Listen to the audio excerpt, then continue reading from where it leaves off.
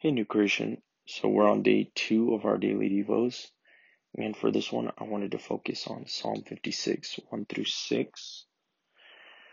Be merciful to me, my God, for my enemies are in hot pursuit. All day long they press or attack. My adversaries pursue me all day long. In their pride many are attacking me. When I am afraid, I put my trust in you, in God whose word I praise, in God who I trust and am not afraid. What can mere mortals do to me? All day long they twist my words, and all their schemes are for my ruin. They conspire, they lurk, they watch my steps, hoping to take my life. This is God's word. And so for this passage, I actually wanted to address a common theme in my life.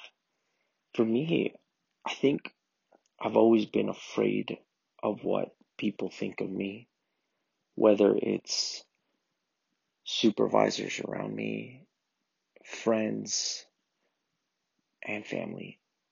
And so I think when it comes to people at work, while I've always craved their approval, I think what this passage is telling us is that Jesus has already given us his approval.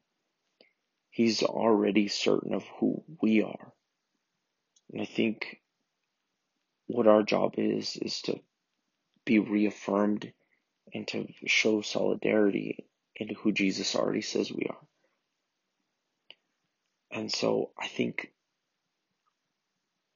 our job is to figure out and discern the situations in our lives where we're trying to impress our friends and we're afraid of what our coworkers, supervisors, or teachers, what they think about us. And our solution is that Jesus is already approving of us.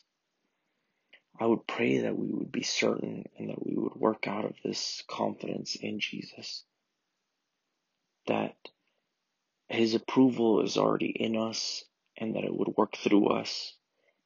And instead of being a slave to what other people think, that we would be freed up to work for them, to help them, and to be a beneficial presence in their life. I would pray that our work would be beneficial and that we would be able to do this all in Jesus' name. Amen.